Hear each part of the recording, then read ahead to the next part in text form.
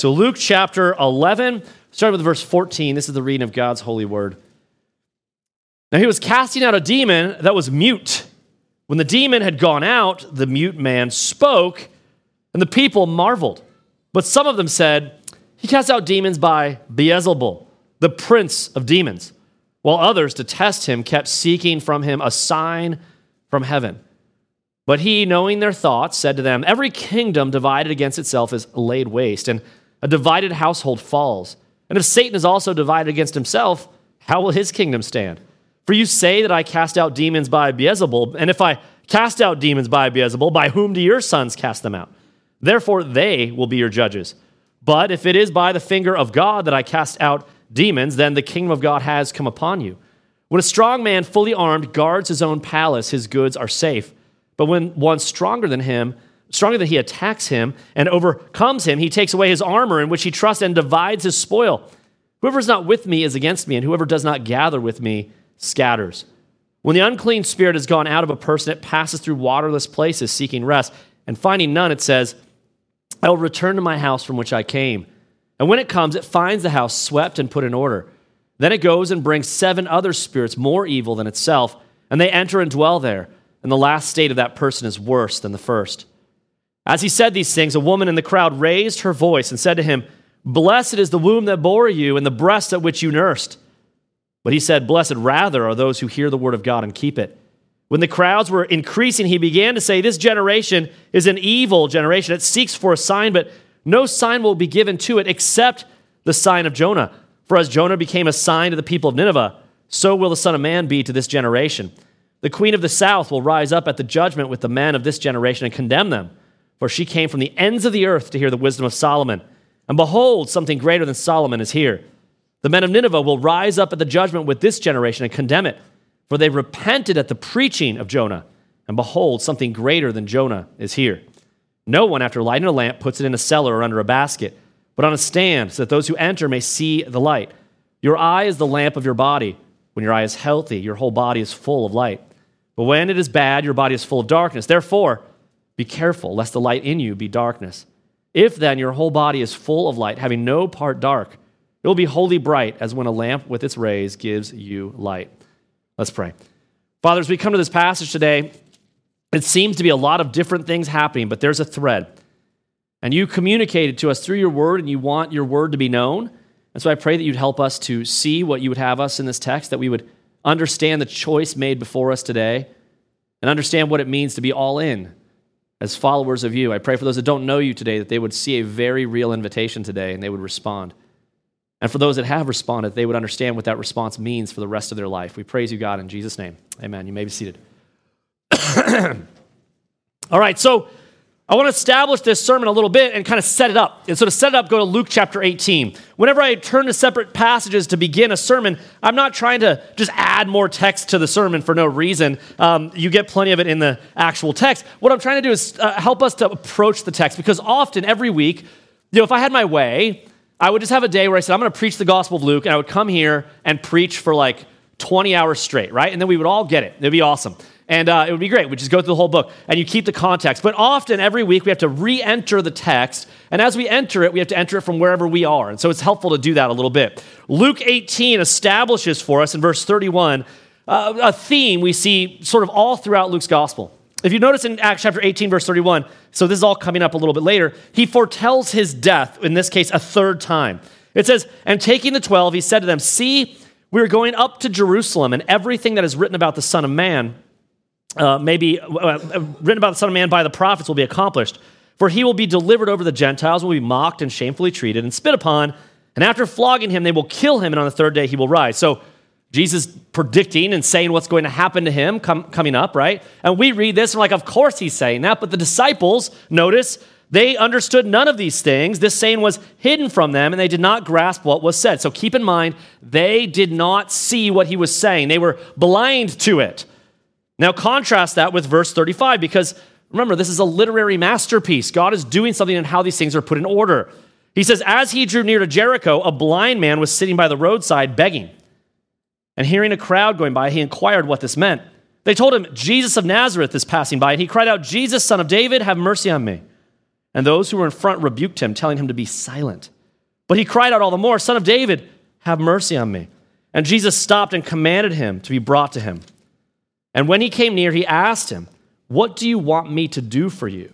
He said, Lord, let me recover my sight. And Jesus said to him, recover your sight, your faith has made you well. And immediately he recovered his sight and followed him, glorifying God. And all the people, when they saw it, gave praise to God. The question I want to ask at the beginning of this is the contrast. If you stop for a second and think of it, first you see the disciples clearly getting told by Jesus what's about to happen, and they were unable to see it. They couldn't hear it. They couldn't see it.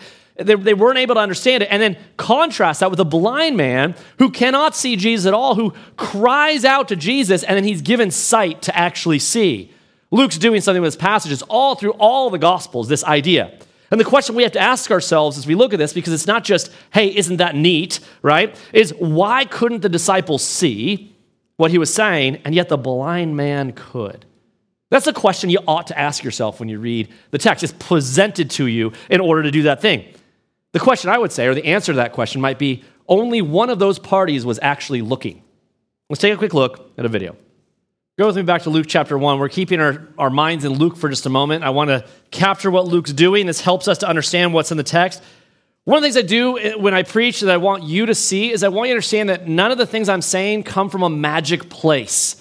In other words, I'm not a guru sitting there waiting for magical things to hit me on high from heaven, but we've been given a text of Scripture, and the Holy Spirit in us who did it, we can understand it. So I want you to understand where I'm coming from as well. And so in Luke's gospel, he begins with this statement. This guides us through all of the sermons, right? So he starts off and says, inasmuch as many have undertaken to compile a narrative of the things that have been accomplished among us, just as those who from the beginning were eyewitnesses and ministers of the word have delivered them to us, it seemed good to me also, having followed all things closely for some time past, to write an orderly account for you, most excellent Theophilus. This is someone he's writing to about the events of the gospel, right? And he said, I'm doing all this, verse 4, that you may have certainty concerning the things you have been taught. Now listen, I know we have doubts in our Christian life. I know those things are true. But often when we think about certainty in the Christian life, we tend to not want to be openly bold about that. I quoted this on Tuesday just a little bit, but G.K. Chesterton says this in his book Orthodoxy, which is actually one of his good ones. He says, a man was meant to be doubtful about himself, but undoubting about the truth. This has been exactly reversed. Nowadays, the part of a man that a man does assert is exactly the part he ought not to assert himself.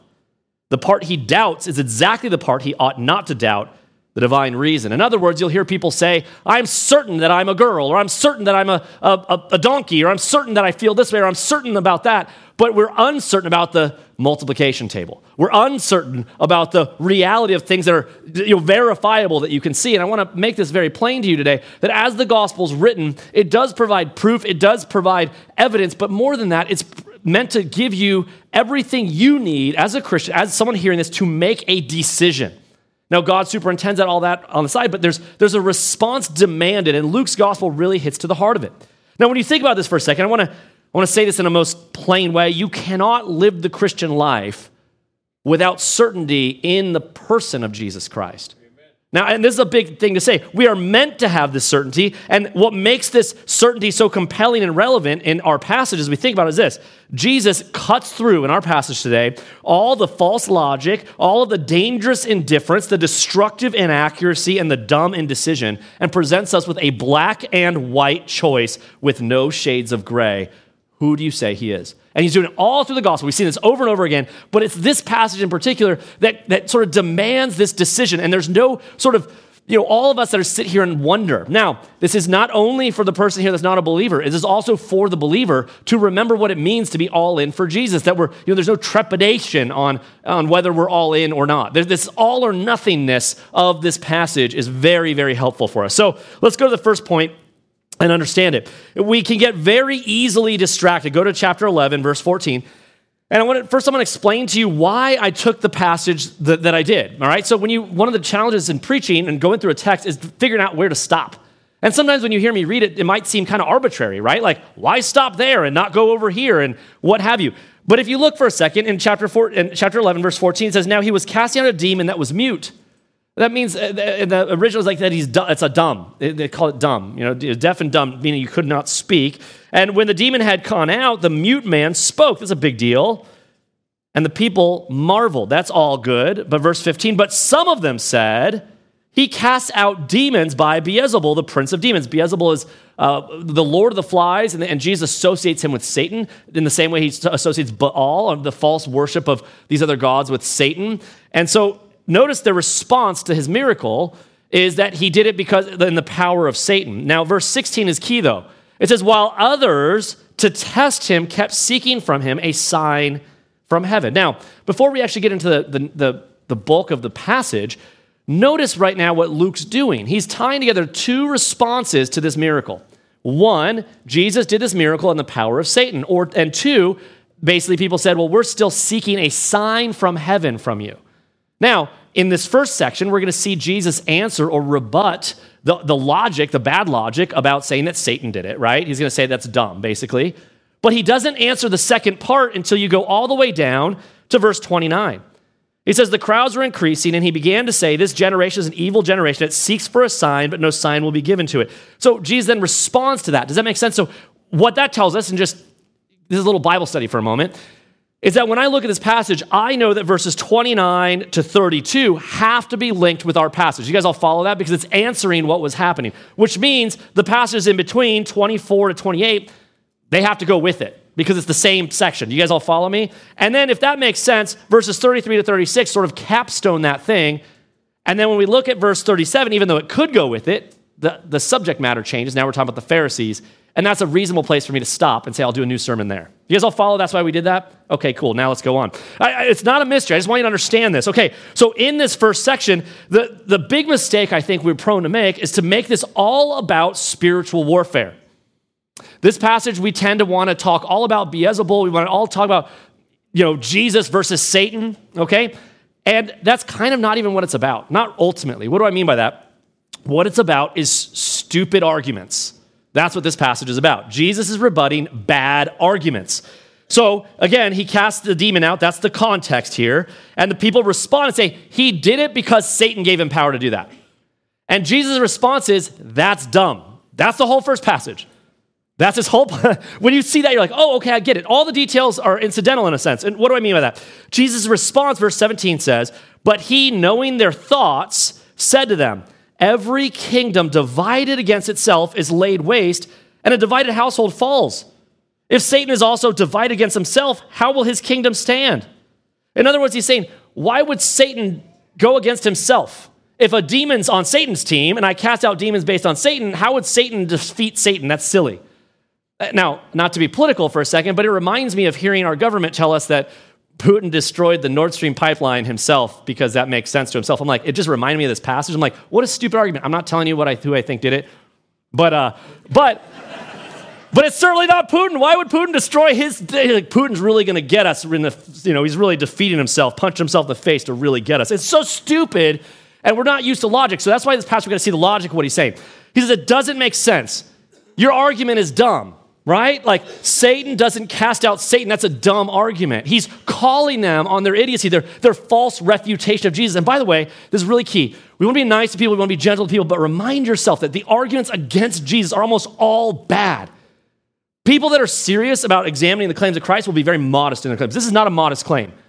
They're saying that Jesus did this miracle that nobody could deny, and they're saying Satan did it.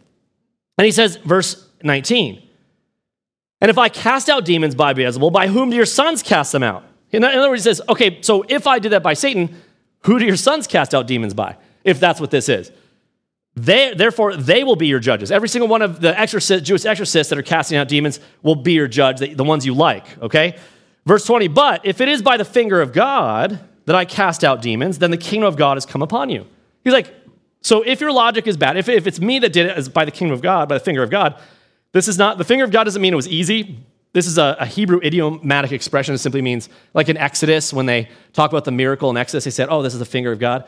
It just means that God did it. He's like, if God did it, that means that the kingdom of God has come upon you. The king is here, the true king. And he goes, and just so you know, and here's where the spiritual warfare stuff is present. He says, when a strong man fully armed guards his own palace, his goods are safe. But when one stronger than he attacks him and overcomes him, he takes away his armor in which he trusted and divides his spoil. He's basically saying Satan's sort of a grand, strong guy. And if I am taking and casting out demons, that means I basically punched him in the face, made him sit there while I took his stuff and walked away. What's up? That's what Jesus just said. So first he said, your argument's dumb. Satan didn't cast out Satan. And secondly, if he didn't cast it out, that means God did it. And if that's the case, that means who's the one in this position here who has the power, Satan or me? I just walked in and took what I wanted. What are you going to do about that? That's Jesus right now, right? He's like, what are you going to say about that? That's what he's saying. And then he says in verse 23, whoever is not with me is against me, and whoever does not gather with me scatters. That's the key. He basically says there's no neutrality. That's what he's trying to say. You can't be neutral. So this whole argument that you see was really predicated on this idea that you have to make a decision, and your decision of saying it was Satan or this and that is a bad one. Now, to establish this, there's a precedent for this kind of language. Go back to 1 Kings chapter 18. And if you're not sure where that is, you'll get to it later. Just do your best. You can just listen if you don't want to turn. I put together a study guide, if you will. You can look at it later, and all the verses are there, so you don't have to write them down frantically, but you can just take notes if you like, or turn there. It's really helpful to learn where stuff is. All right, so just to kind of sum it up, Elijah is back in the day, and Ahab was kind of a wicked king of Israel's there, and so Elijah and Ahab are going to have a showdown. God told him to do it. And he says this, verse 19, let's look at that. It says, now therefore send and gather all Israel to me at Mount Carmel, and the 450 prophets of Baal and the 400 prophets of Asherah who eat at Jezebel's table. So the kingdom of Israel had been invaded by satanic worship. And so this one guy is going to have a showdown. Now, what's key about the showdown is that it's giving us an epistemological playing field. That's a big fancy word, but that just simply means it's giving them a mechanism to decide who's right. This is a showdown.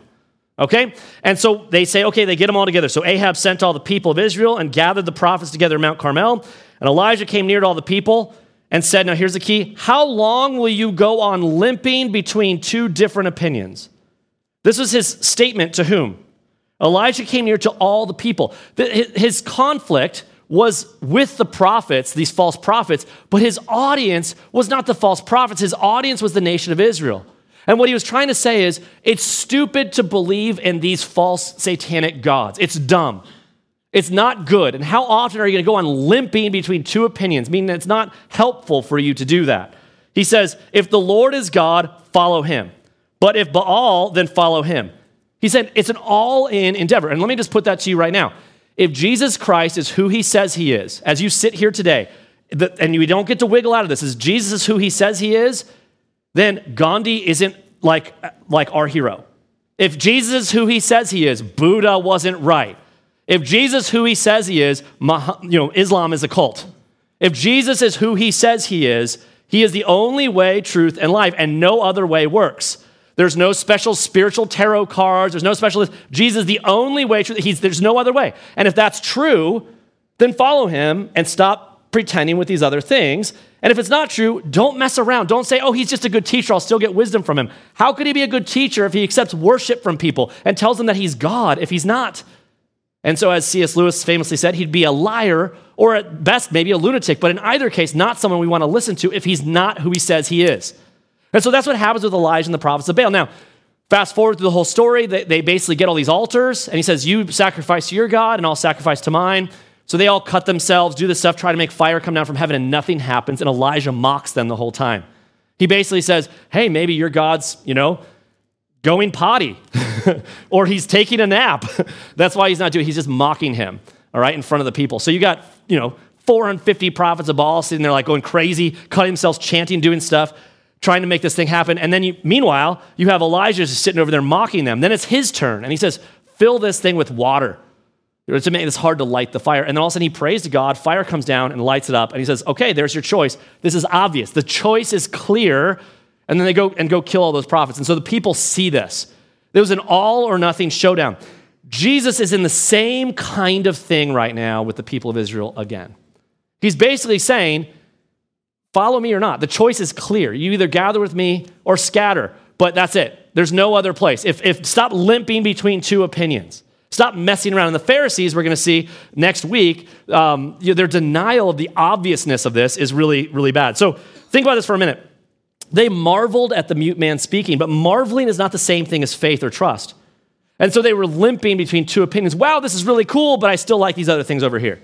And that's some of you right now. You come to church, you're like, I kind of like Jesus, I like the community, but I'm not sure if I like that. Who cares what you like? What matters if it's true?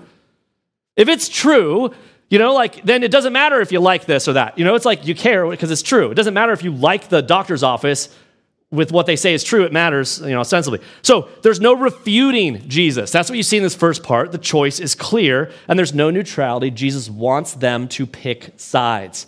That's the key of our passage, and it's going to go all the way to the end of it.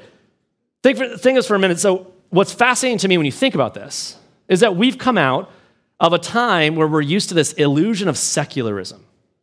Secularism tries to say, I'm going to be indifferent to all these things. And what Jesus is saying is, I need you to make a choice. And so Christians used to be seen as sort of extreme in a way, right? Because they're like, why are you so all or nothing? Why are you so in everyone's face making a choice? That's kind of the argument now. But isn't it ironic that now our culture is so thoroughly pagan that it's the culture trying to be extreme, saying you need to make a choice? And they're being honest, at least. The lines are drawn. They've always been drawn. At least now we're starting to see it. The culture is saying, if you're not going to affirm the LGBTQ plus minus everything else, A, B, C, D, F, G alphabet crew, then you're wicked and evil. And if you're not going to have these, if you're not going to affirm this stuff, you're wrong and upsetting. The Bible's hateful and blah, blah, blah. Like they want you to make a choice. They want you to make a choice about each of these things. The line has been drawn. And we're not the ones drawing it anymore. The culture's drawing it. We try to retreat back and just be like, nice. We're the ones making the old school liberal argument. Do your own thing, man. But it's interesting that both sides, there's a real line. And so when you wake up from the matrix, when you realize that this line has always been there and you have to make a choice, that's what Jesus was saying all along and the culture's saying all along. There's no halfway here. There's a real choice. The choice, I would say, with Jesus is clear. And so just to make that aware, look at these next little stories that we see. So the next thing we see after this whole story about Jesus telling the Pharisees their argument was dumb, basically, is that he keeps talking. Now, just for the sake of argument, when you read this, I don't like red letter Bibles because all the Bibles are Christ or God's word, okay? But if you look at a red letter Bible, one of the things that's helpful is you'll notice that Jesus is still talking. And so chapters and verses are added later, but he's still speaking. So we're still in the same subject matter. You guys follow that? And so he goes on after saying, whoever gathers with me is with me, and otherwise you scatter, right? The either or choice, no neutrality. And then he explains what that looks like. In other words, you say to yourself, Jesus, you need to make a choice, and then he now addresses what it looks like if you don't make one.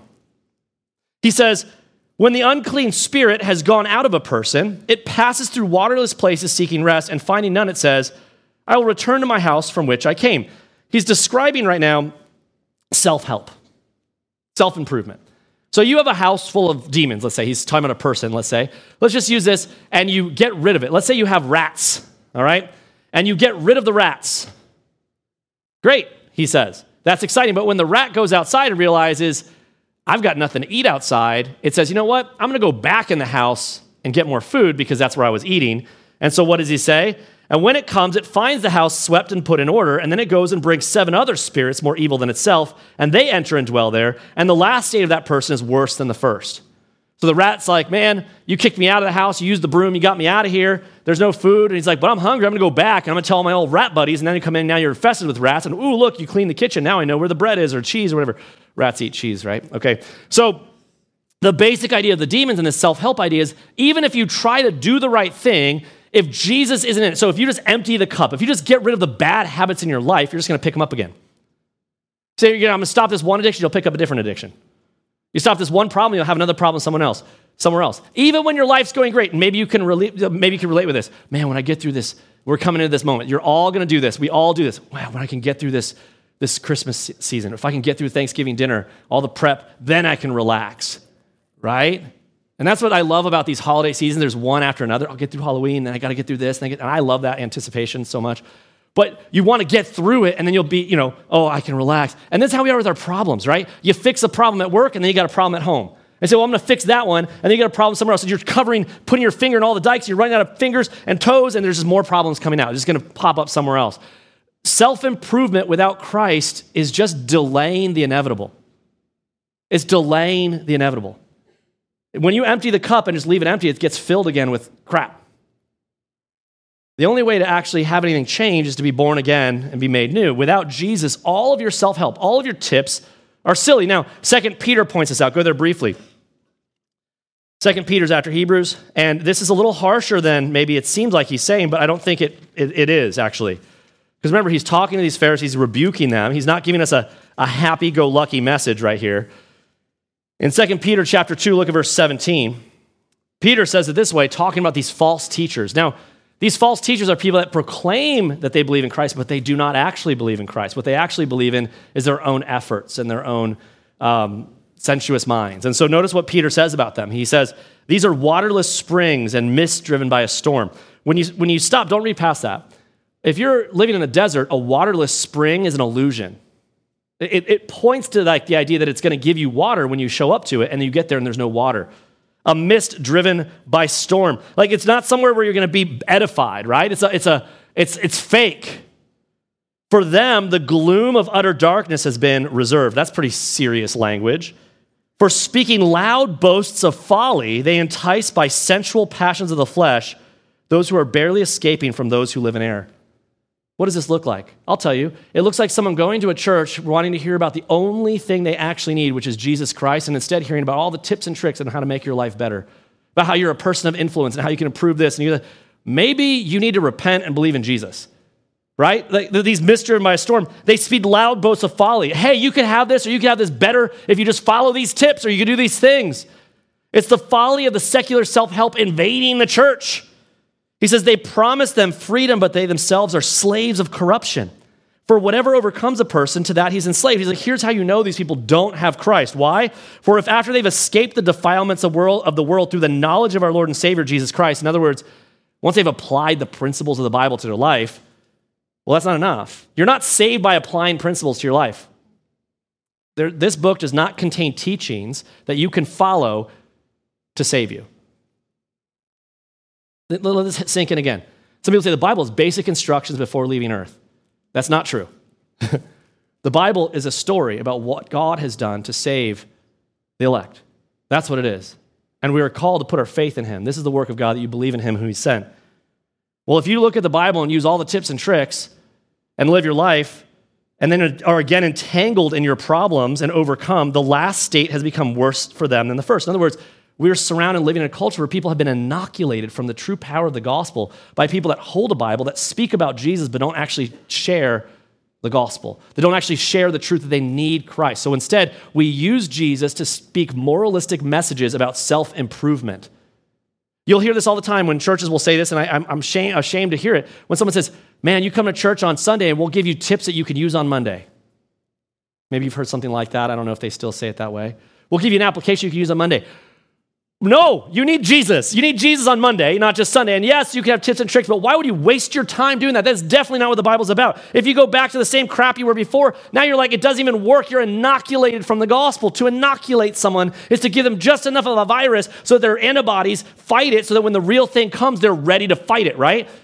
So we have a whole Christian culture right now that's giving people just enough Jesus so that their antibodies are ready to fight when the real gospel comes through. And he says, for it would have been better for them never to have known the way of righteousness than after knowing it to turn back from the holy commandment delivered to them. What the true proverb has happened to them, the dog returns to its own vomit, and the pig, after washing herself, returns to wallow in the mire.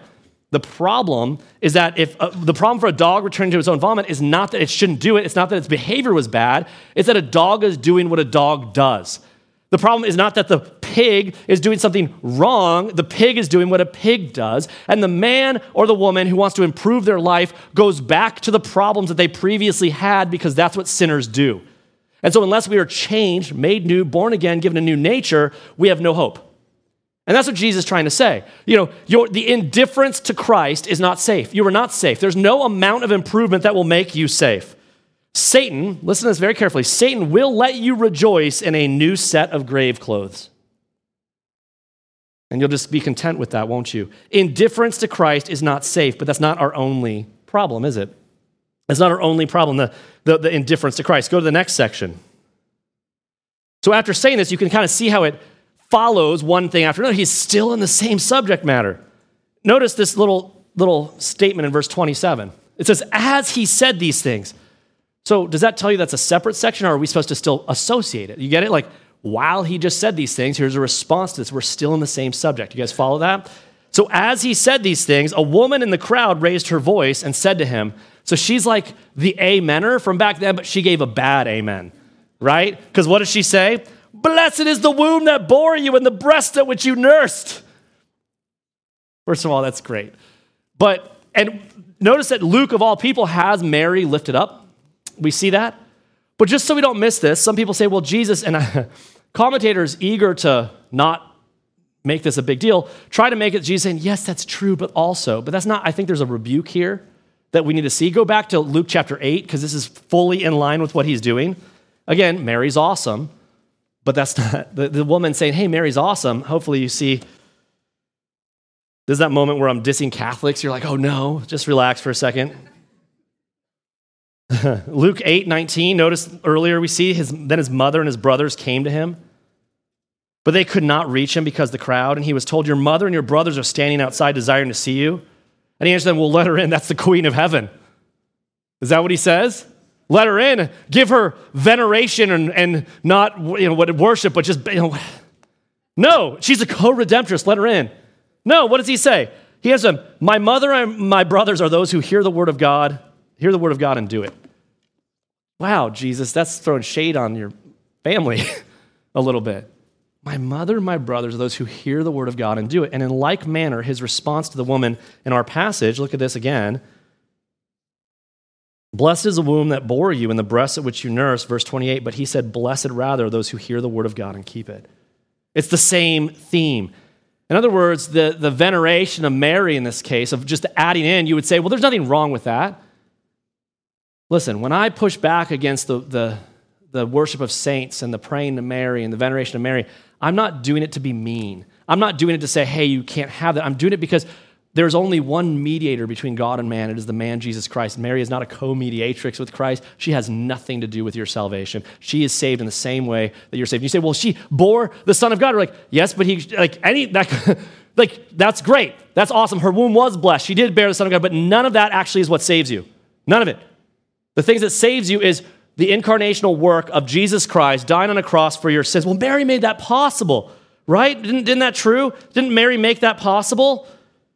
I don't know. I feel like you're adding an unnecessary part. Well, Matt, why are you being so specific, so narrow about the gospel? Go to Galatians chapter 1. Why am I being so particular that it's only Jesus and not Mary? Why is Jesus, in other words, being so particular, saying it's only me? Blessed rather are those who hear the word of God and keep it. Why be so particular? Why rebuke this woman? Now, keep in mind, the whole subject matter is, earlier we saw them saying Satan did it, and he's like, that's a dumb argument. And then we saw that basically your indifference is not safe, and here you're seeing that inaccuracy about the gospel is not harmless. In Galatians, look at chapter 1 first. Now, understand that Galatians is an interesting letter. I love it. It's a hard letter. I remember when I preached Galatians, this is the letter I remember that I preached through that I had the most people leave our church. Not because I was being mean to them. They're like, I don't like your tone. I'm like, it's the tone of Galatians. Galatians, my job is to tell you what the Bible says in its tone, right? Does that kind of make sense? So in Galatians, Paul does not greet the Galatian church and says, hey, I pray for you. You're awesome. Like the Corinthian church is full of sin, right? And he's like, you guys are the best. And then he rebukes them. He says, but you're still the best. And he gives them hope. The Galatian church, no greedy, no awesome, no you're the best. He begins by just saying, look at chapter 1, verse 6. He's like, hey, I'm Paul, here I am. And he goes, I'm astonished that you're so quickly deserting him who called you in the grace of Christ and are turning to a different gospel. Whoa! Grace of Christ and turning to a different gospel. Not that there's another one, but there are some who trouble you and want to distort the gospel of Christ. Now, what he's not saying is, we tend to think that if someone denies the gospel, that's what's bad. Well, that's true, that's obvious. But he's saying the problem is not denial of the gospel, but distortion of the gospel. Theological sloppiness is rampant in our nation and in our day. And it matters. Big time it matters, because only one gospel saves. If you believe that grace is God did enough to help you so you could finish the rest, you're not saved. That's a big deal. If you believe that Mary, you're trusting in Jesus and Mary, go back to don't pass go, don't collect $200. There's a big deal here, and I'm not being mean by saying it. What were the Galatians' problem? The Galatians, all they were doing, they did this one thing. The Galatians were awesome. They weren't sinful like the Corinthians were. The Galatians were pretty dope, right? They had a lot of good things going, but they had one little problem. The Jewish folks came back in that were the Judaizers, and they said, you know what? Jesus is great and all, but you still need to keep the law and be circumcised to be saved. And you might say to yourself, well, what's the big deal? Here's Jesus, and then we'll just make sure we circumcise our kids and have them keep some of the law, do the festivals. That's great, right? And Paul's like, you've abandoned the gospel. What? And he goes, not that there's another one, but there are some who trouble you want to distort the gospel of Christ. But even if we or an angel from heaven should preach to you a gospel contrary to the one we preach to you, let him be accursed. In other words, Paul says, if I come back and I give you a new addition to the gospel, let that person be accursed. Even if an angel does it. Even if it's an angel Moroni that does it, let him be accursed. By the way, if you ask the Mormons how they know that they're supposed to follow the gospel. I had a cult guy call me, long story, but just cut it short. I had a guy who joined a cult by accident, and he said, hey, how do you argue with this? And he was using Genesis 1 to say that God is a man and a woman God, and the woman God's this Korean woman in LA. And how do you speak to someone in that position? And I said, hey, you know what? Go to Galatians 1 and 6-9. I said, go and read it. So he reads it, and he says, and he goes, okay, I know what you're saying. I'm like, no. That's about how Joseph Smith is supposed to be start the Mormon church. That's the verse they use to declare they're supposed to start the Mormon church, because Joseph Smith apparently is trying to bring us back to the normal gospel. Think about the twisting terribleness of that. And he goes, that's not what that says. I'm like, you're right, that's not what that says. Now let's go back to Genesis and see what your Korean God woman says. And he goes, oh, I'm in a cult. I'm like, yep. Verse 9. He goes, as we've said before, so now I say again, if anyone's preaching to a gospel contrary to the one you received, let him be accursed. And he said, Matt, maybe you're reaching too much. The woman's just saying, blessed is Mary. Why wouldn't he say, well, Mary's cool, but he doesn't say that. He says, but rather, blessed rather, or instead. This is a big deal. Now keep going in Galatians for a minute. Look at chapter 5.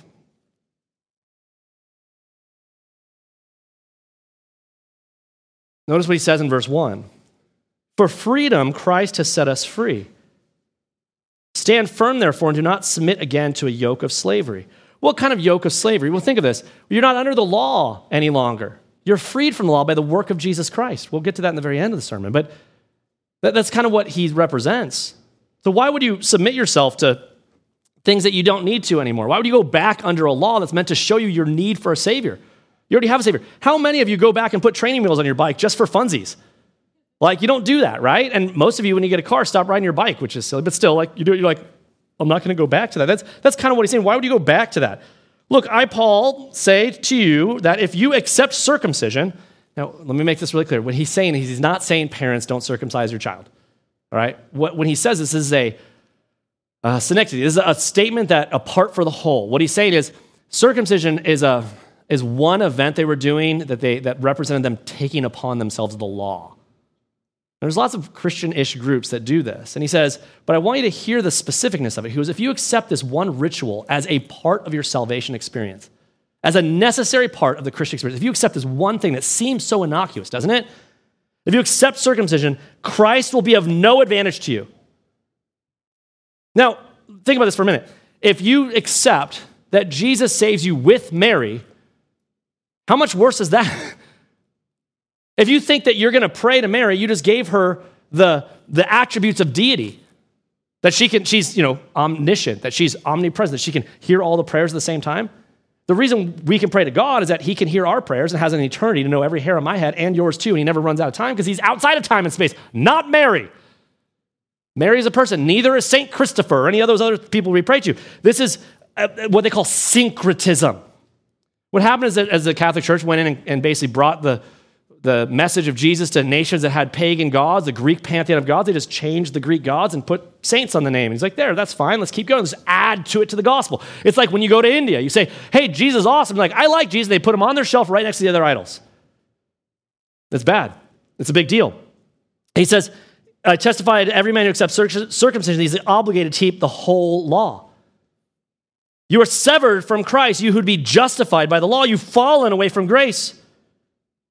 For through the Spirit by faith we ourselves eagerly wait for the hope of righteousness. For in Christ Jesus neither circumcision nor uncircumcision counts for anything, but only faith working through love. This is the picture that he says. And he goes on and says, you were running well. Who hindered you from obeying the truth? This persuasion is not from him who calls you. A little leaven leavens the whole lump. So when this woman says, blessed are the breasts that bore you, you could stop and say, technically that's true, but that's not what Jesus does. He says, you're putting that happiness in the wrong place. When it comes to Jesus Christ, you put no one on the pedestal next to him. You put no one near him. He is superior to Moses and he's superior to Mary. She's not part of your salvation experience. She's not part of that ultimately. She's in the story in the same way all sorts of people are in the story, right? Pilate's in the story. We don't thank God for Pilate. Now again, Mary's awesome, but that's not what, when it comes to salvation, he's like, no, Jesus stands alone. Salvation is of the Lord. He goes, I have confidence in the Lord that you'll take no other view, and the one who's troubling you will bear the penalty, whoever he is. But if I, brother, still preach circumcision, why am I still being persecuted? In that case, the offense of the cross has been removed. What's the offense of the cross? It's that you do nothing for your salvation. I think as the Catholics put it, Mary has so much extra grace because when the angel came to Mary and said, Hail Mary, full of grace, is how they translate it, instead of just saying, hey, Mary, what's up? You're really blessed, which is what it means. They said, Hail Mary, full of grace. And people back in the medieval times, not the restaurant, but the Middle Ages, were like, well, Mary if she's full of grace, she must have a lot of grace, and so she must have a storehouse of grace, so she might have extra grace to give people that need it. So maybe she can help you out with grace, which is where you develop the doctrine of Mary becoming a co-redemptress with Jesus Christ. Do you see how sick that is? When you hear Catholics talk about the Immaculate Conception, we talk about the virgin birth, not the Immaculate Conception. They celebrate the fact that Mary was sinless when she was bearing Jesus. She was immaculate and without sin. Notice the focus of the Immaculate Conception is on Mary, not upon Christ. That should bother you a lot. And so if you think I'm picking on Catholicism, check yourself really quickly because nothing I'm saying is untrue. It's just not. And so when he's saying to this woman, his correction to this woman is important. You cannot add to the gospel. Syncretism is dangerous. Integration is death. Notice what Paul says, how serious his rhetoric is in verse 12. He says, I wish that those who unsettle you would emasculate themselves. Whoa, I'm not going to get into that super specific, but he says, hey, those ones that tell you need to be circumcised to be saved, I wish they would just circumcise themselves right off, basically. That's some serious rhetoric, Paul. He's not very gentle with them, is he? It's a big deal.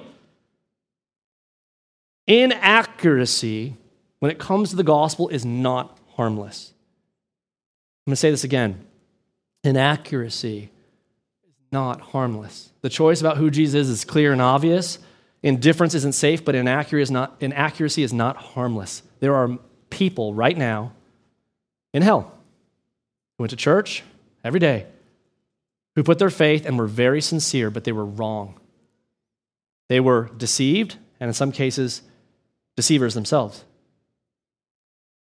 Sentiment does not save you. God knows my heart. Yep, that's why you need to be born again. Sentiment doesn't save you. That's hard to hear. It sounds like I'm being really harsh, and I'm not. I'm just trying to tell you the truth. Jesus Christ alone is who saves. No one else. This is the salvation message that we believe in. Inaccuracy isn't harmless. And so you say to yourself, well, I don't want to make a mistake about the gospel, so maybe I'll just wait to believe in Jesus till I really know every little bit. Well, let's go to the next section because he addresses that part too. 29. Now he's answering what the crowd said originally. Notice he says, when the crowds were increasing, he began to say, this generation is an evil generation. It seeks for a sign, but no sign will be given to it except the sign of Jonah. Now, what is the sign of Jonah? If you go to Matthew's gospel, we're not going to go there now, he actually refers to Jonah being 3 days in the belly of a fish, and we're associating Jesus' resurrection, and certainly that's true, but the people of Nineveh certainly didn't know that message. What do I mean by that? Before we go to the rest of what he says, let's go to Jonah really quickly. So we're going to go back to Jonah, skip 1 Kings, just go to Jonah chapter 1, if you can find it. It's after the longer prophets, so Jonah's in the short section. So you just kind of go between, if you see Ezekiel, you went too far, and just go backwards. You just kind of circle around. I never memorize these little books. I just sort of flip around until I find them, right? That's kind of what you do. And so you just flip around right before Micah, You get Jonah. See how he did that? That's fun. Okay, Jonah chapter 1. Look at verse 1. Here's the story that Jesus is referencing. No sign will be given to you except the sign of Jonah. And Luke does not include him being 3 days and 3 nights in the belly of the fish. Neither does Mark. And he's making a different point than Matthew is. Pay attention very carefully. This is the story of Jonah, so you understand it. It says, now the word of the Lord came to Jonah, the son of Amittai, saying, arise, go to Nineveh, that great city, and call out against it, for their evil has come up before me. Nineveh are the Assyrians. And the Assyrians were terrible, terrible people to the Jews. The Assyrians were the worst in a way. They put them in captivity. They were harmful to them. They brutalized them. The Assyrians are the worst. And God comes to Jonah and says, I'm going to send you to the Assyrians, the people that are your mortal enemies that have been persecuting you. I want you to go to those people, the Assyrians, all right? I want you to tell them to repent. And Jonah's like, no way. And so he flees. And Jonah rose to flee to Tarshish from the presence of the Lord. He went down to Joppa, found a ship going to Tarshish. He paid the fare. He goes down, and there's a big storm. They throw him into a fish, all right? And he ends up on the shore, okay, of the land. And so if you go over to chapter 2, fish vomits him on the land. Look at chapter 2, verse 10. And the Lord spoke to the fish. It vomited Jonah out upon the dry land. He tried to escape the Lord. So we love to focus on Jonah trying to run from God. Maybe you're running from God because he's calling you to do all these things. Okay, that's fine. But the context of Jonah is that Jonah hates the Ninevites. And so he doesn't want to preach the gospel to them because he doesn't want them to be saved. He doesn't want them to repent. Right? You guys all follow that? And so then we see God say, then chapter 3, verse 1, then the word of the Lord came to Jonah the second time saying, arise, go to Nineveh, that great city. Great doesn't mean awesome, like, hey, cool, it means big. That big city, and call out against it the message that I tell you. So we know Jonah doesn't want the Ninevites to repent. Amen? He's like, he doesn't want to tell them much. And so what does he do? So Jonah arose and went to Nineveh according to the word of the Lord. Now Nineveh was an exceedingly great city, 3 days' journey in breadth, 3 days to walk through the whole city. And so Jonah began to go into the city, go on a day's journey, and he called out, yet 40 days, and Nineveh will be overthrown. I mean, that's it. Hey, everyone, Nineveh's going to be overthrown in 40 days. Cool? All right, peace. That's Jonah. And what's crazy is after that, the people of Nineveh were like, what? That's crazy. Jonah, what an amazing message you just said. I can't even believe that. They called for a fast and put on sackcloth from the greatest of them to the least. Like, this is amazing. This is amazing. And the word reached the king of Nineveh, and he arose from his throne. He's like, what? That's true? And he removed his robe and covered himself with sackcloth and sat in ashes. And he issued a proclamation and published it throughout Nineveh. By the decree of the king and his nobles, let neither man nor beast, herd nor flock taste anything. Let them not feed or drink water, but let man and beast be covered with sackcloth and let them call out mightily to God. He's like, we're wrong. We need to repent. And the king's like, let's all repent together. And people are like, that's amazing. Let everyone turn from his evil way and from the violence that's in his hands. Who knows? God may turn and relent and turn from his fierce anger that we may not perish. Now, we know that God was doing something neat, but we'll get into that another time. What's cool, though, is that when God saw what they did, how they turned from their evil way, God relented of the disaster that he had said that he would do to them, and he did not do it. This is a great picture of salvation. Here's repent. Judgment is coming. And they're like, it is? And so they repent, and he's like, okay, I'll hold it off. And he holds it off for about 120 years so that Nineveh could be used to judge, later to judge the nation of Israel. But anyways, chapter 4, verse 1, but it displeased Jonah exceedingly, and he was angry. He's so mad because these people that he hates just got grace, mercy. He's mad at that. And he prayed to the Lord and said, oh, Lord, is this not what I said when I was yet in my country? That is why I made haste to flee to Tarshish, for I knew that you're a gracious God and merciful, slow to anger and abounding in steadfast love and relenting from disaster. Therefore now, oh Lord, please take my life from me. Just kill me now, for it's better for me to die than to live and watch these people I hate go to heaven, basically. And the Lord sort of rebukes it. Jonah is a great picture of like the reluctant prophet. But what's so key about this story is what was the sign of Jonah to the people of Nineveh? All right, guys, just repent. 40 days. He's going to destroy you, okay? That's good. And people are like, whoa! That's what Luke is pointing out, what Jesus is pointing out right now. He says, look at chapter 11, verse 29. Then though the crowds were increasing, he began to say, this generation is an evil generation, just like Nineveh. And it seeks for a sign, but no sign will be given to it except the sign of Jonah. Now, what is the sign? He goes on. For as Jonah, this is the sign, became a sign to the people of Nineveh, so will the Son of Man be to this generation. What was the sign of Jonah to the people of Nineveh? He didn't say, you guys got to believe me. I just came out of the belly of a fish. No. Repent. The Eeyore gospel, right? Repent. Yeah, okay. And people just responded to it. Now, what's key is the Ninevites are not Jews. He's saying to them, look at these people of Nineveh. They responded. I think it was the queen of the south. We won't turn there, but this is the queen of Sheba, probably Ethiopia, which at that point thought was the farthest away. He says, the queen of the south will rise up at the judgment with the men of this generation and condemn them. For she came from the ends of the earth to hear the wisdom of Solomon. And behold, something greater than Solomon is here. The story of the queen of the south is basically, and you can read about it in 1 Kings 10, when she hears that Solomon and his kingdom is awesome, and she travels from the ends of the earth and brings all this wealth, and she then sees and asks him a couple questions, and he answers her, and she goes, you are amazingly wisdom. God is great. Here's all this stuff. This is awesome. Again, a Gentile woman came from the ends of the earth, and Jesus is like, and something greater than Solomon is here. Something greater than Solomon here. The men of Nineveh will rise up at the judgment with this generation and condemn it, for they repented at the preaching of Jonah. And behold, something greater than Jonah is here. Gentiles came from the end of the earth and could respond. How much more should they? And as you sit here today on the other side of the cross, after thousands of years of Christ's work on this planet, how much more should you respond? Gentiles from Nineveh, from a pagan nation, if they could repent, how much more should the people listening to Jesus, and how much more should you right now repent? If you think we're any better than Nineveh, maybe you're not watching the news. Go to Hebrews 3 really briefly. Hebrews 3. I'm not going to go through it all. I just wanted to look at it briefly and just check out a couple things. I'm trying to keep us moving here, but in Hebrews 3, verse 7, I just want you to notice all the times it says today. That's all I want to do. Look at Hebrews 3, look at verse 7. Therefore, as the Holy Spirit says, today, if you hear his voice, not harden your hearts, right? And he talks about responding.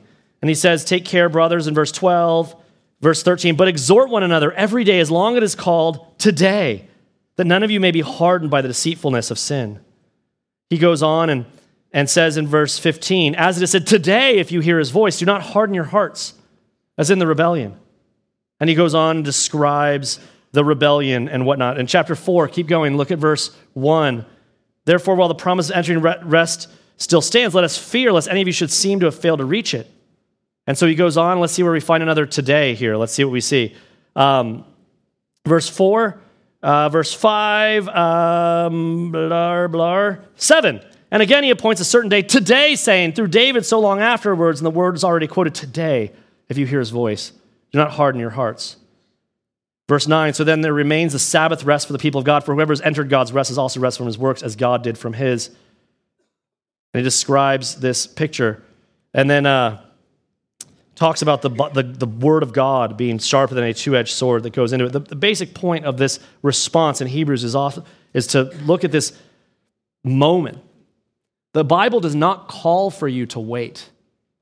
Jesus is standing in front of them. He's right in front of them, and they don't see it.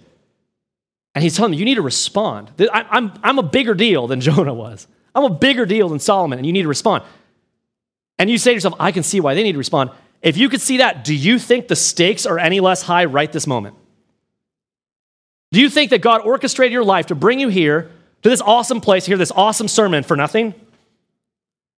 But for real, do you think that when he talks about the word of God being sharper than a two-edged sword, like God has filled this place with his spirit, he's got his people here, he's brought you here for whatever reason he's done it, do you think that the stakes aren't high? Now, I'm not saying you need to believe me because you'd be afraid, but I'm saying like, if this is true, and if God is real, and he is, then he is calling for you to make a choice right now. That's the point of Jesus saying to them. He's like, you can know all these things, and when you're ignorant, it's because you want to be, because you can find out, and you can know.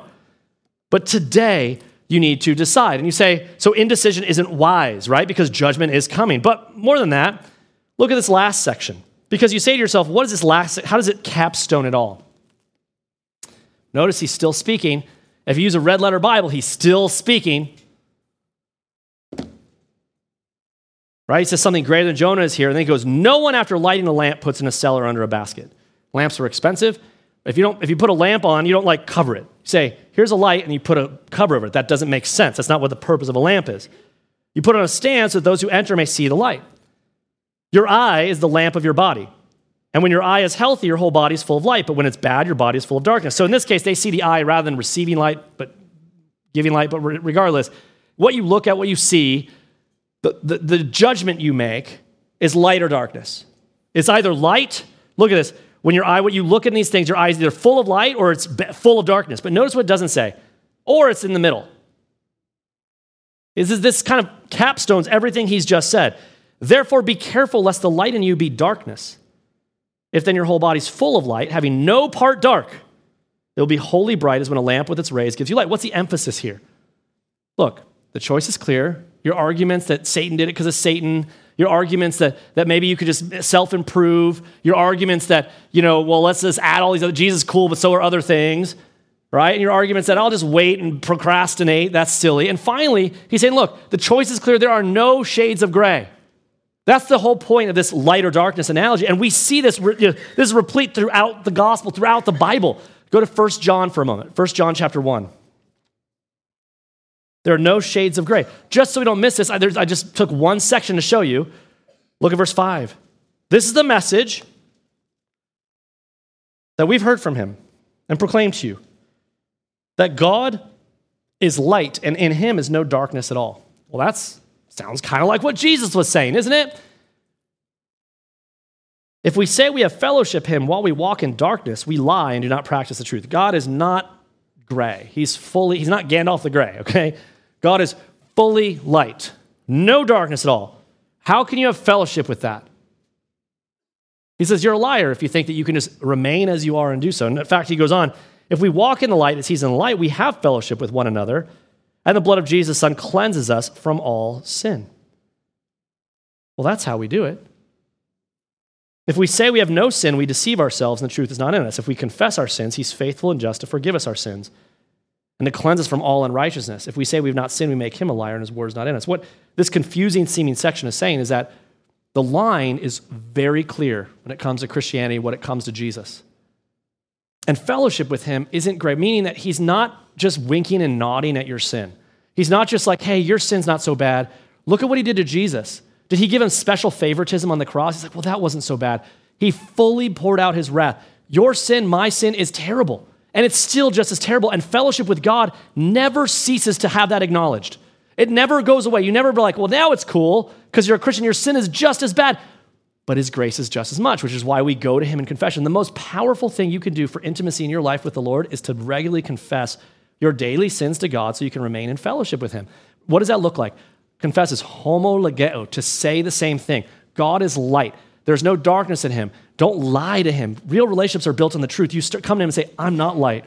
I've been walking in darkness. Will you cleanse me from this darkness? And he goes, yeah, I will. That's the whole point. And then you have fellowship. That's Christianity. It's built on truth, but it's not built on shades of gray. Hey, this isn't really a sin, Jesus, but I'll confess this other one. He's like, you're a liar. You're not a Christian.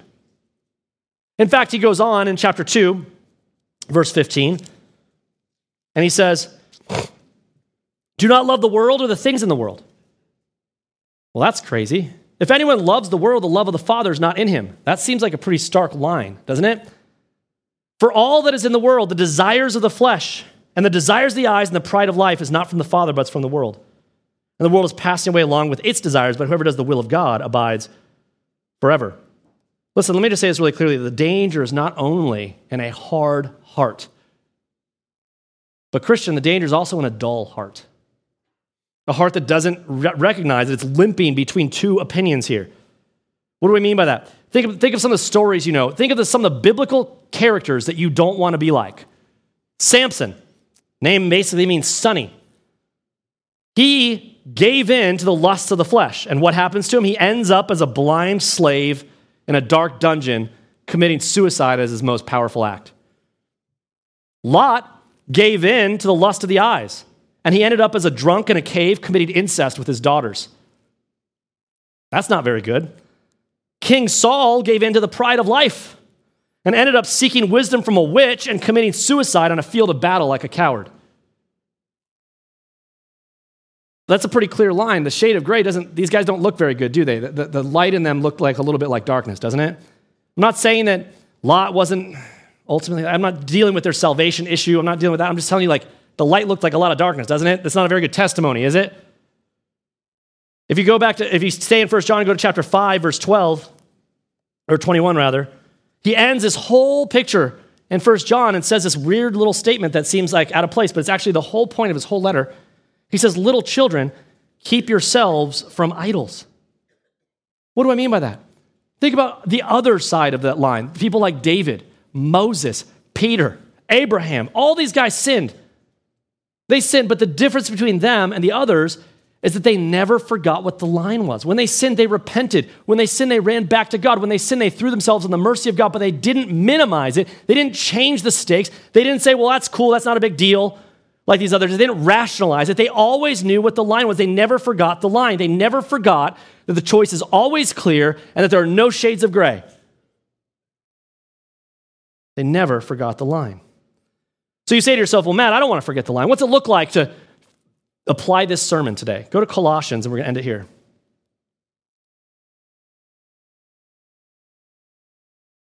I'm not preaching long. We started a tiny bit late. You're cool. All right, so Colossians chapter 2. It's a short section. It looks long, but it's not. Notice what Paul says. For I want you to know how great a struggle I have for you. This is today for the Christian. So if you're not, let me just summarize it this way. If you're not a Christian, you need to respond to the things I said. I urge you, I beg you, be reconciled to God. There's an invitation for you to do that today. That's the invitation. But a lot of you here are Christians. So what's in this message for you? Is the message that you need to keep going up to the altar again and again and keep rededicating your life to Christ? No, let me just cut to the chase. No, that's not it. Notice what Paul says. I want you to know how great a struggle I have for you.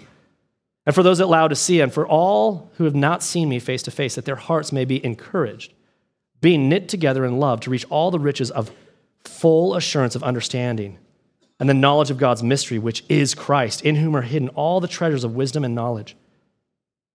Now, I'm going to say this right now. If you're a Christian today, my application for you is not, there's other sermons where I'll do this. My application is not for you to go and think through your life and examine it. You could do that in other sermons. Today, that's not what I'm asking you to do. Today, I'm asking you to do something a little bit different. I'm trying to encourage you in a way that I don't normally encourage you. Because I say this in order that no one may delude you with plausible arguments. In other words, I want you to remember Christ so that no one will delude you. They will trick you with arguments that seem to make sense. Well, doesn't it make sense that we would give veneration to Mary? Because wouldn't you want veneration for your mother? Like, that seems like it makes sense. Like, don't let anyone delude you with plausible arguments. For though I'm absent in body, yet I'm with you in spirit, rejoicing to see your good order and the firmness of your faith in Christ. Therefore, as you receive Christ Jesus the Lord, how do we receive him? By grace through faith. So walk in him, rooted and built up in him, established in the faith just as you were taught, abounding in thanksgiving. See to it, Christian, that no one takes you captive by philosophy and empty deceit, according to human tradition, according to the elemental spirits of the world, and not according to Christ. All around you, people are trying to take you captive. False religions and false views are trying to color in the gospel a different shade. For in him, the whole fullness of deity dwells bodily, and you have been filled in him who is the head of all rule and authority. What he's saying right now is these people in Colossae that were coming are similar to what we see today, and it's this basically just this thing called Gnosticism or proto-Gnosticism. The idea is that you can improve. Mormonism is a great example of this. You can ascend to levels. Gnosticism is that you can make yourself more spiritual. You can become closer to God. Christian, if you put your faith in Jesus Christ, you are as close to God as the Apostle Paul was. You are as close to God. Like that's the true situation of you sitting in your seat right now as much of a knucklehead as you are. And what he's saying is, we don't need to do these things to become more spiritual. By virtue of his acts, you also already are spiritual. He says, in him, you were circumcised with a circumcision made without hands by putting off the body of flesh by the circumcision of Christ. How? When? Having been buried with him in baptism, in which you were also raised with him through faith in the powerful working of God who raised him from the dead. And you were dead in your trespasses and uncircumcision of your flesh, God made alive together with him, having forgiven us all our trespasses by canceling the record of debt that stood against us with its legal demands. This he set aside, nailing it to the cross. And then verse 15, he disarmed rulers and authorities. Isn't that similar to what he just did in our passage? He disarmed rulers and authorities and put them to open shame by triumphing over them in him. Satan doesn't know the future. He says, hey, Satan, give your best shot. And Satan's like, okay, I'm going to put you on the cross. He's like, great. Oh, look how weak I am. He goes, oh, wait, that cross that you just crucified me on is how I'm going to save my saints. I'm going to save my elect. The most triumphant thing. We wear a cross as a symbol of triumph. This is a giant smack in the face. That's like saying, hey, Jesus boxing with Satan. He says, hey, take your best shot. And he's like, boom, and just self-punches and knocks him out. And he's like, what's up? That's what he just said is in the cross. And the whole point is this. He goes on and says, therefore, let no one pass judgment on you in questions of food and drink or with regard to festival or new moon or Sabbath. These are shadow of things to come, but the substance belongs to Christ, and you already have Christ, right? Let no one disqualify you, insisting on asceticism and worship of angels, going on detail about visions, puffed up without reason by a sensuous mind, and not holding fast to the head, from whom the whole body is nourished and knit together through its joints and ligaments, and it grows with a growth that is from God. If with Christ you died to the elemental spirits of the world, why, if you're still alive in the world, do you submit to regulations? Do not taste, do not handle, do not touch, referring to things that all perish as they're used according to human precepts and teachings. These have the appearance, indeed, of wisdom in promoting self-made religion and asceticism and severity of the body, but they are of no value in stopping the indulgence of the flesh. In other words, here's what it looks like to be all in for Jesus Christ. It does not mean constant altar calls. It does not mean constant rededications. Basically, he says, I want you to remember your baptism. Notice he says, why do you know that you're all in? The reason that we don't do altar calls, people did that because churches did that because they wanted Christians. When Billy Graham would do his crusades, and I'm not dissing him for this necessarily, but he wanted people to hear the gospel and recognize that the gospel demands there's a line in the sand, and it is a one moment where you step off from unbelief to belief. It's like stepping off the ledge of a building to be caught by a net. The moment you take that one step of faith, you're going to end up in that net. You're going to be justified, sanctified, glorified. That's the picture of salvation. The one moment picture of death to life where you say to someone, brother, like they said to Saul when he was saved by meeting Jesus on the road to Damascus. This is the one moment in time. So how would you picture it? People say, well, walk up here and say this prayer. And I get what they're trying to do. They're trying to picture that salvation is a decision. Something changes you from death to life. We need to see that there's a real line in the sand. It's not a gradual thing. It's that all of a sudden happens. But they're wrong. Here's why. The Bible gives us a picture, and it's not an altar call. It's called baptism. Baptism does not save you. It is a picture that we're supposed to remember about our identity of being all in for Jesus Christ. Baptism is the thing we do to picture what our faith is. In other words, think about this for a minute. He says, remember in your baptism, you were already given all the fullness of God. You were already given all these things. In the baptism, you remember that you died and you were buried with him. That's when you go under the water and you're raised with him and you come up. Do not let anyone, Christian, delude you with endless advice for self-improvement. Remember what your baptism pictures, and you are all in. You don't need all those things. Jesus made you new. You are born again in Jesus Christ through what he's accomplished, Christian. Stop trying to earn something he gives you. Do not let anyone tempt you with inaccurate sentimentalities. Remember what your baptism means. Remember what it means. You are already spiritual. You don't need to gather it and do all these things. And do not let anyone cause you to remain indecisive about living for Christ. You don't need to earn your actions. Christ has done it, and you can act. Remember what your baptism settles once and for all. Christ is really who he says he is. He really accomplished what he said he would, and he really rose again to prove it. And as a Christian, when you think about what it means to be on Team Christ, to believe these things, I want you to picture how you've identified with those realities and remember it as you walk forward. Let's take a quick look at a video. Let's pray. Father, as we come before you, I just thank you so much for the finished work of Jesus Christ. Please strip away from us all of the distractions, the distortions, the delays that cause us not to put our faith fully in the finished work of Jesus Christ. As Christians that have committed ourselves to this, have put our faith in his finished work, help us to remember what we committed ourselves to. We committed ourselves that we died. We were buried with him. That all of the law and all the sins that you know that we committed, that they were punished. They were fully punished, and we died, and we were buried. And in Christ, we rose again to new life. And the picture, as we remember what this means, is an all or nothing picture. We didn't leave some sins behind. We didn't leave something. We fully were immersed in death and fully left all that behind and fully rose up again in Christ. God, so many of us today, we feel so half-hearted. We feel so easily discouraged. I pray each of us know that this very second right now, we have as much of you as we had the moment we were saved. We have everything we need for a life of godliness. We can walk in faith. We can follow you by virtue of what you've done. Please, God, save us from all of the weird things that cause us to feel inadequate, unable, and indifferent to your truths. God, I pray that you would motivate us with the joy of the gospel, that we would see this all or nothing choice, and you would save us from all the silly shades of gray we try to color it in with. Would you use this sermon in a profound way and help us to walk in victory in Jesus' name? Amen.